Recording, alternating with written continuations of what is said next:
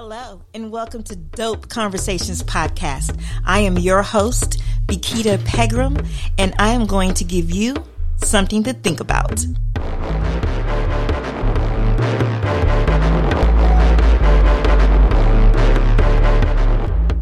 Hello.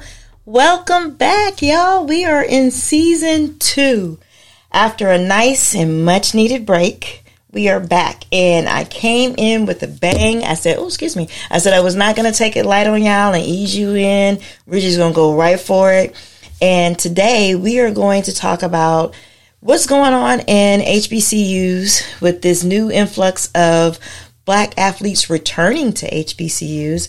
I, being a Jackson State alum twice, like to credit Deion Sanders with that. I know some other people will disagree with me, and you have a right to, but I'm still right because it's my show.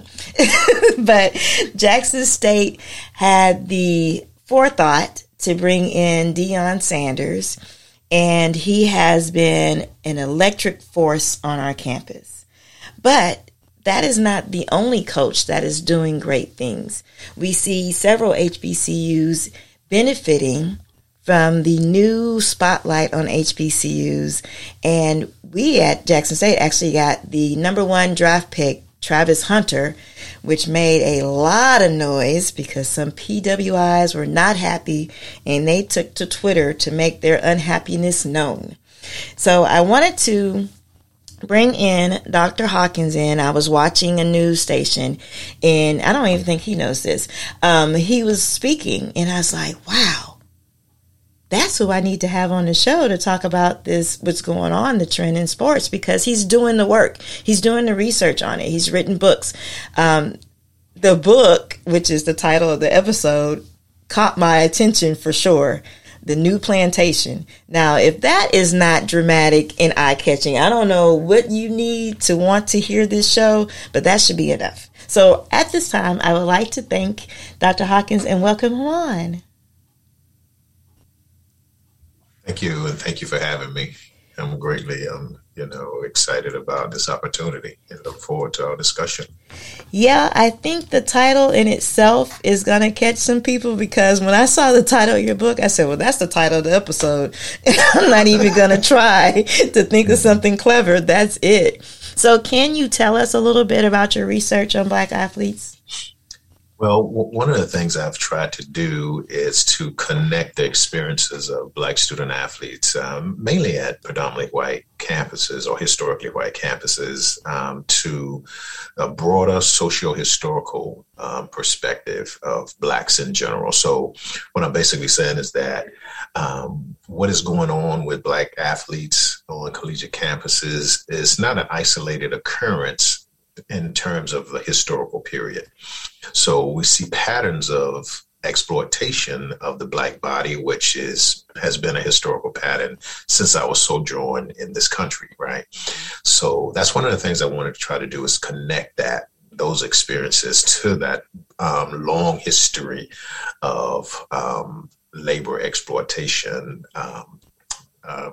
racial abuse, right, psychological abuse, all of those different types of tension I've tried to connect. All right. I also, want to, tell the story, tell a story of a lot of athletes that, aren't able to, don't have the time or may not, desire to necessarily voice their opinions in a sort of a research context. But I want to tell their story of some of the challenges they're facing, some of the triumphs that they're facing at these predominantly white institutions, overcoming racism, isolation, all of those different types of factors that I've written about. So I want to do that. I think that one of the most rewarding things I've received was when student athletes come up who have read the book and say, hey, Doc, you really told my story, what I was going through, what I was experiencing at this institution, and it really meant a lot to me. So those are some of the things I've tried to do. And I think that's important because some of the comments that you see on social media when you hear athletes try to tell their own story is shut up and drivel. Exactly. You're making millions of dollars. You should be grateful. Why are you complaining? You get to go to school for free. And so right. I think where there is compensation for their gifts and their talents, they have been taken or snatched their opportunity to tell their journey there and their experience in that moment, in that space. And I think that's unfair.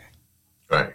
Right. Yeah, they're seen as athletic entity. They're not seen as intellectual beings, so or political beings, So therefore, the only expectation they have of them is to run this football, block these for these, runners or whatever the case may be, or shoot, like you say, shut up and dribble, Right. So I think those are some of the challenges that they face, and when they are vocal or when they do speak up, what happens, right? They're ostracized. They're, given labels of like being Muhammad radical. Ali. Yeah. And so. I think one thing society tends to do with all Black entertainers, and I kind of group athletes under entertainers because in a way they entertain us. But yes. I think what they often do, society often does, is, okay, so now that you've made it to this level, you don't have to worry about the problems of the Black neighborhoods. So why are you speaking on it? Right.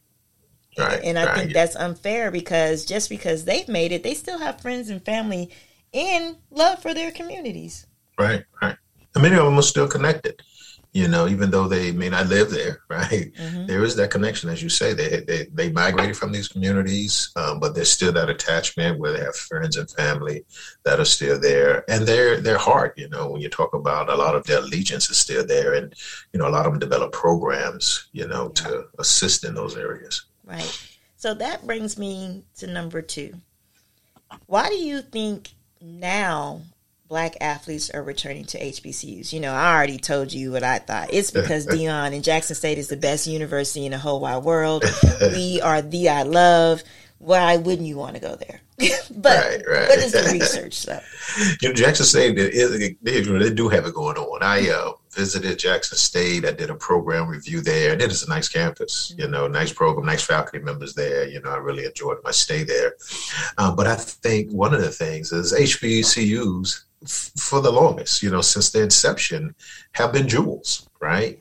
And I think a lot of times, we've overlooked those, especially when you talk about the economic impact that, white institutions have had. When you talk about building these athletic cathedrals, huge institutions, so, obviously students are allured to that. Student athletes are allured to that, when you talk about the big facilities, training facilities, and other different types of fringe benefits they receive in terms of training and all of that. And, this whole notion of access to the next level. Right. However, I think all of that is changing, right? With the, when you think about Deion Sanders at Jackson State, Eddie George at Tennessee State, and other, leading professional athletes that have, now converting their athletic capital into coaching capital, yes. Right? And, bringing a different type of media attention, right? The success, the talent has always been at HBCUs, right? Yeah. It's just a matter of getting the right type of exposure that's totally necessary. So I think athletes are seeing that, I think so that's one of the things. I think the other thing is when you talk about the racial tension, right, that has emerged in this country or reemerged at a unbelievable level, right? When you talk about the murders of Black men and women, right?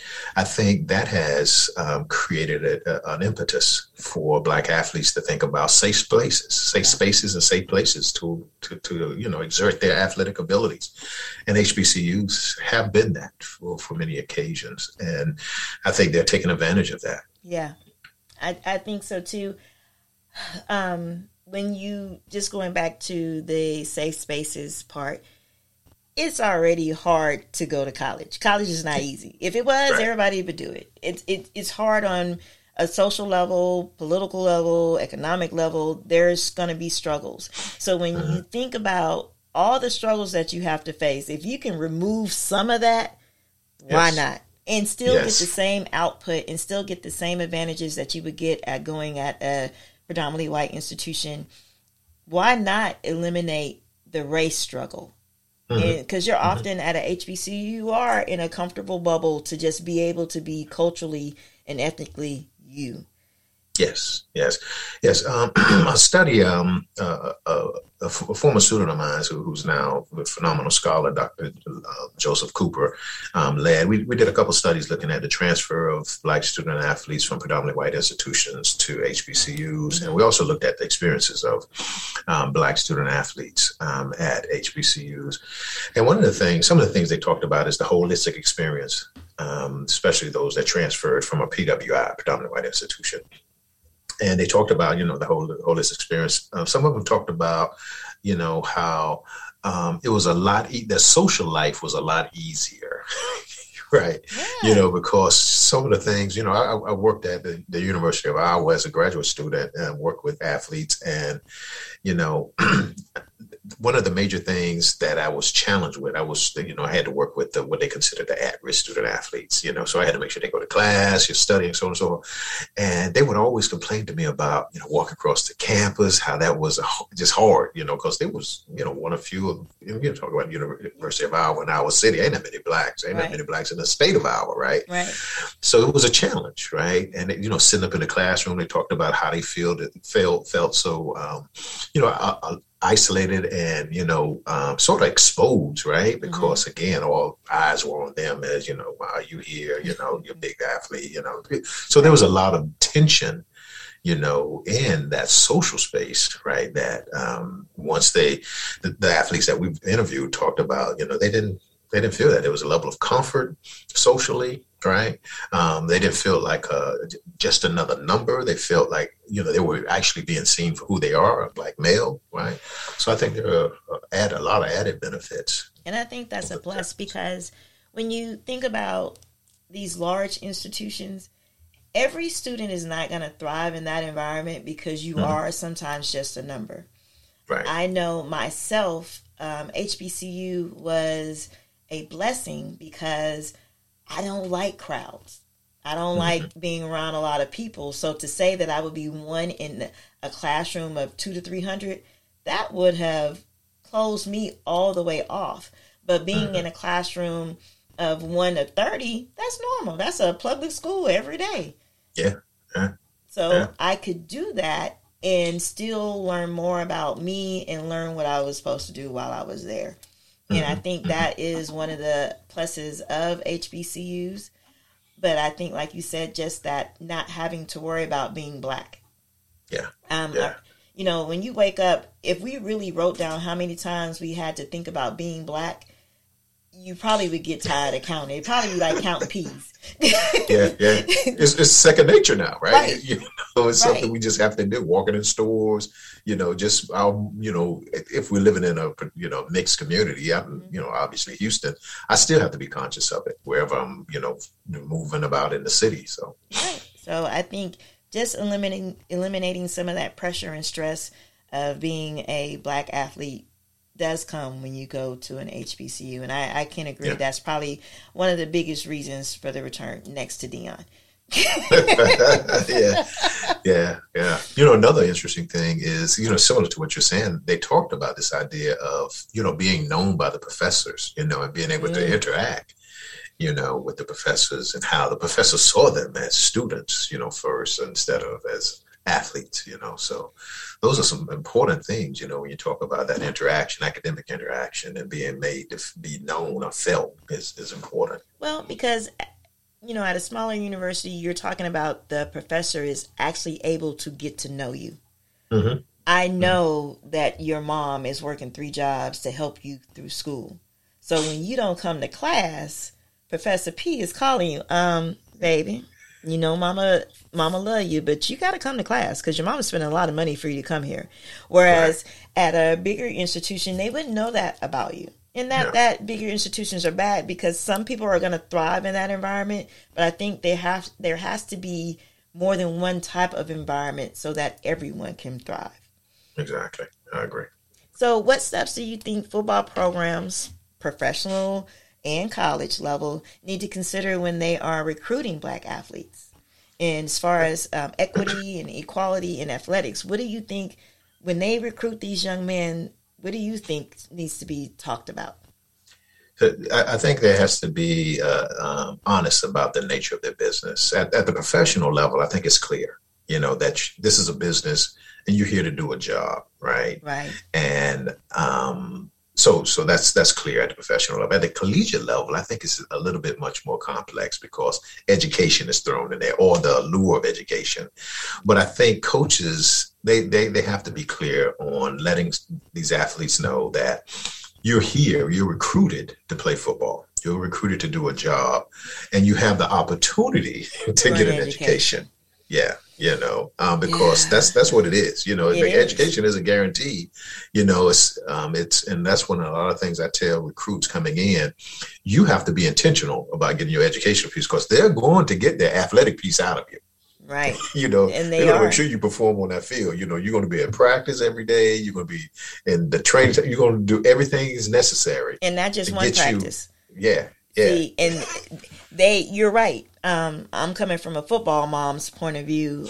My son attended a D3 program, and even at that program, and I say that because, they say, oh, D3, it's not as competitive as D1.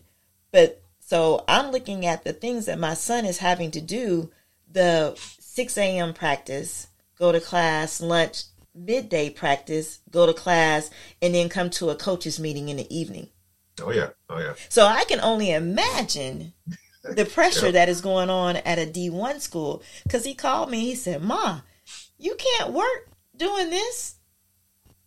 No. So think about those students that are coming from low-income backgrounds that really need to work to help pay for books. Yeah. The pressure that these students are feeling, and you might be riding the bench. You're not even playing. Yeah. I worked at a Division III school up in Wisconsin, La Crosse, and it was a top-rated program. They won, sort of the Division III championship for several years, and it was no joke. It was work. They weren't getting a scholarship, like as you said, but they still expected you to be at every practice. I was working in strength and conditioning. They wanted you to be at the strength and conditioning facility. It was a full-time job. It is.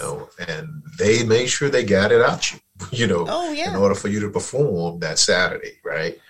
And I think a lot of programs aren't that intentional about that educational piece. Yeah, they're going to have, academic student services, to make sure you stay eligible, but they're not going to be pushing that educational piece as much as they push the athletic piece. And rightfully so. Yeah, but that's where the transparency needs to come. Yeah, they have to be honest, because coaches' salaries are tied to what? Winning. Yeah. Right. And winning the right games, winning bowl games, getting to, college football playoffs. That's what their salaries are tied to. Right. And their success. Okay. Now, there are some, I've yet to see a coach that was fired because they didn't graduate athletes. Right. Or they didn't get a certain GPA. Now, they'll get a bonus. Right. Their salary if they graduate so many, make a certain, GPA, they get a bonus for that. But they're not going to get fired if they're winning and they're successful. That's what they want. Yeah. Absolutely. So definitely they have to be, they have to be honest and upfront about that. And the other equity piece, when you talk about leadership, I think that's a whole different dynamics when you think about sort of the migration of athletes from certain positions, because, when you think about head coaching positions, right, I think there has to be some honesty there. I think one of the things that the Brian Flores situation showed is that there's a lack of honesty, even with rules in place and policies in place. Yeah. There's no guarantee. Right. They're going to find loopholes to get the end result. Despite the equity piece, they're going to find the loophole to get what they want. Yeah. So I think my next and last question for you is this, and it kind of ties into what we're talking. So to ensure that mom and dad can look out for the best interests of their students, what can they do? What should Black athletes and their families consider when they look at the future of college athletics? So they're choosing between schools. What should be that deciding factor to say, okay, this is the school for you? Yeah, I think fit is important. When you talk about psychological fit, emotional, intellectual fit, spiritual fit, if you want to add that in there as well for aspiring college athletes. And they have to look at the holistic perspective of that university. One of the things, and I think we have to deconstruct this whole notion of the white man's water is colder. Right.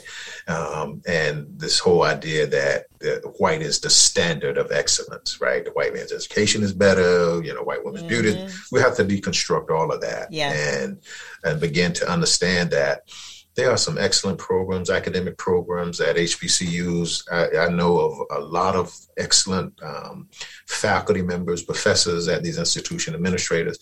And I think, parents need to understand that, it's about the fit for their kid, and they know it best, right? You can send little Johnny, little Sally Sue on to a PWI and they can be, successful, right? But when you talk about their well-being, their social and psychological well-being, intellectual well-being, and who you're placing them in the hands of, they have to consider that, take that in consideration. That's for sure. And how, it behooves them then to consider how HBCUs it is the sort of the best route for a lot of our young men and women, because of, the fit is there, right? A lot of, again, we also have to deconstruct this idea that, you're not going to get seen. If you want to get to the next level, you're not going to be seen. And that's not necessarily the case, And I think parents need to understand that if you're good, your kid is good. Right. They're gonna be found. Exactly. Right. Walter Payton didn't have social media. Right. Oh, he was a Jackson State alum too. Dang. I'm just doing that to mess with my viewers because they know I love my DI love. I want to thank you for coming on and sharing your research. Parents, this is for you. This show was for you because I feel like you needed to know how to get your students to the best school for them. So, like Dr. Hawkins said, for one, find the best fit for your student. You know your student. I knew my son. My son is distracted by a bug on the wall, and he gonna look and see what is he doing. He did not need that big atmosphere. And after his first semester, he said, "Ma, I'm glad you put your foot down and kind of geared me." I knew he needed those small classes. Think about what your son or your daughter is really like. Their social needs, their spiritual needs, all important, because when you're not there and that social support that first semester that they're used to is not there, they're going to have to find a way to thrive. So ask questions is my second piece of advice to you. Where the transparency is not there, you got that gut feeling, mama, that intuition that you're feeling. Ask that question. When my kid was going back to school for COVID and nobody knew what was going on, I said, "Hey, coach, how this going to work out in the gym?" He didn't really have an answer because he was hoping we didn't ask. Because the very next week, he was about to have them playing flag football, and we had no idea what COVID was. So don't be afraid to ask the questions that are going to protect your student, because at the end of the day, you have the best interest. Yes, coach going to tell you he love your kid. He going to be just like a dad, just like an uncle, just like is not is. You are mom, you are dad. Look out for your kid and understand, just like Dr. Hawkins said, if he's good or if she's good, they'll make it to the next level. The priority is getting that education, because y'all, we have got to educate our community.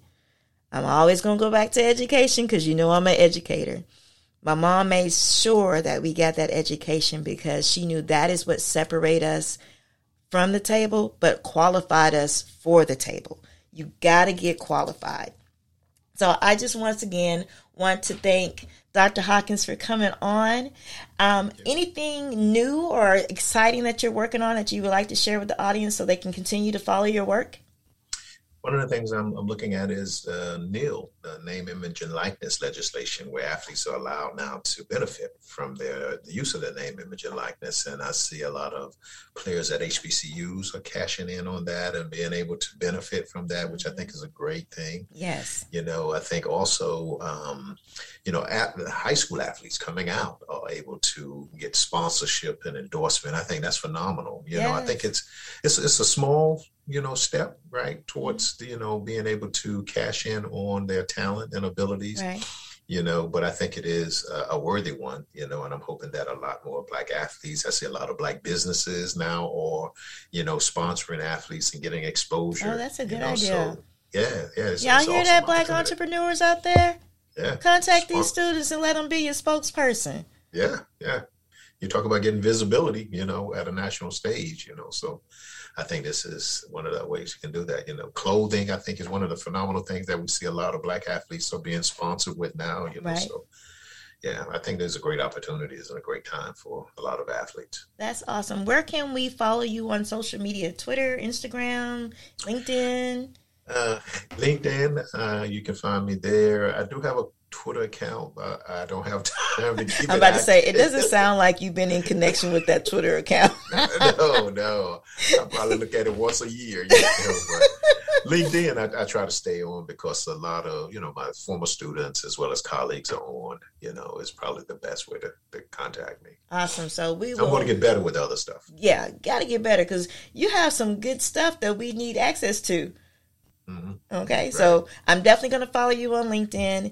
And y'all, you can catch this episode on Saturday, May 1st. May 1st, we are ready and live. And what we're going to do going forward is have great topics like this, have amazing speakers like Dr. Hawkins to come on. So our this season will last from May 1st all the way until September 1st. And I can't wait to enjoy this ride with you. Again, if you have any comments or suggestions for shows, please hit me up. I'm on social media, on Twitter, Instagram, Bakita Pegram, and also LinkedIn.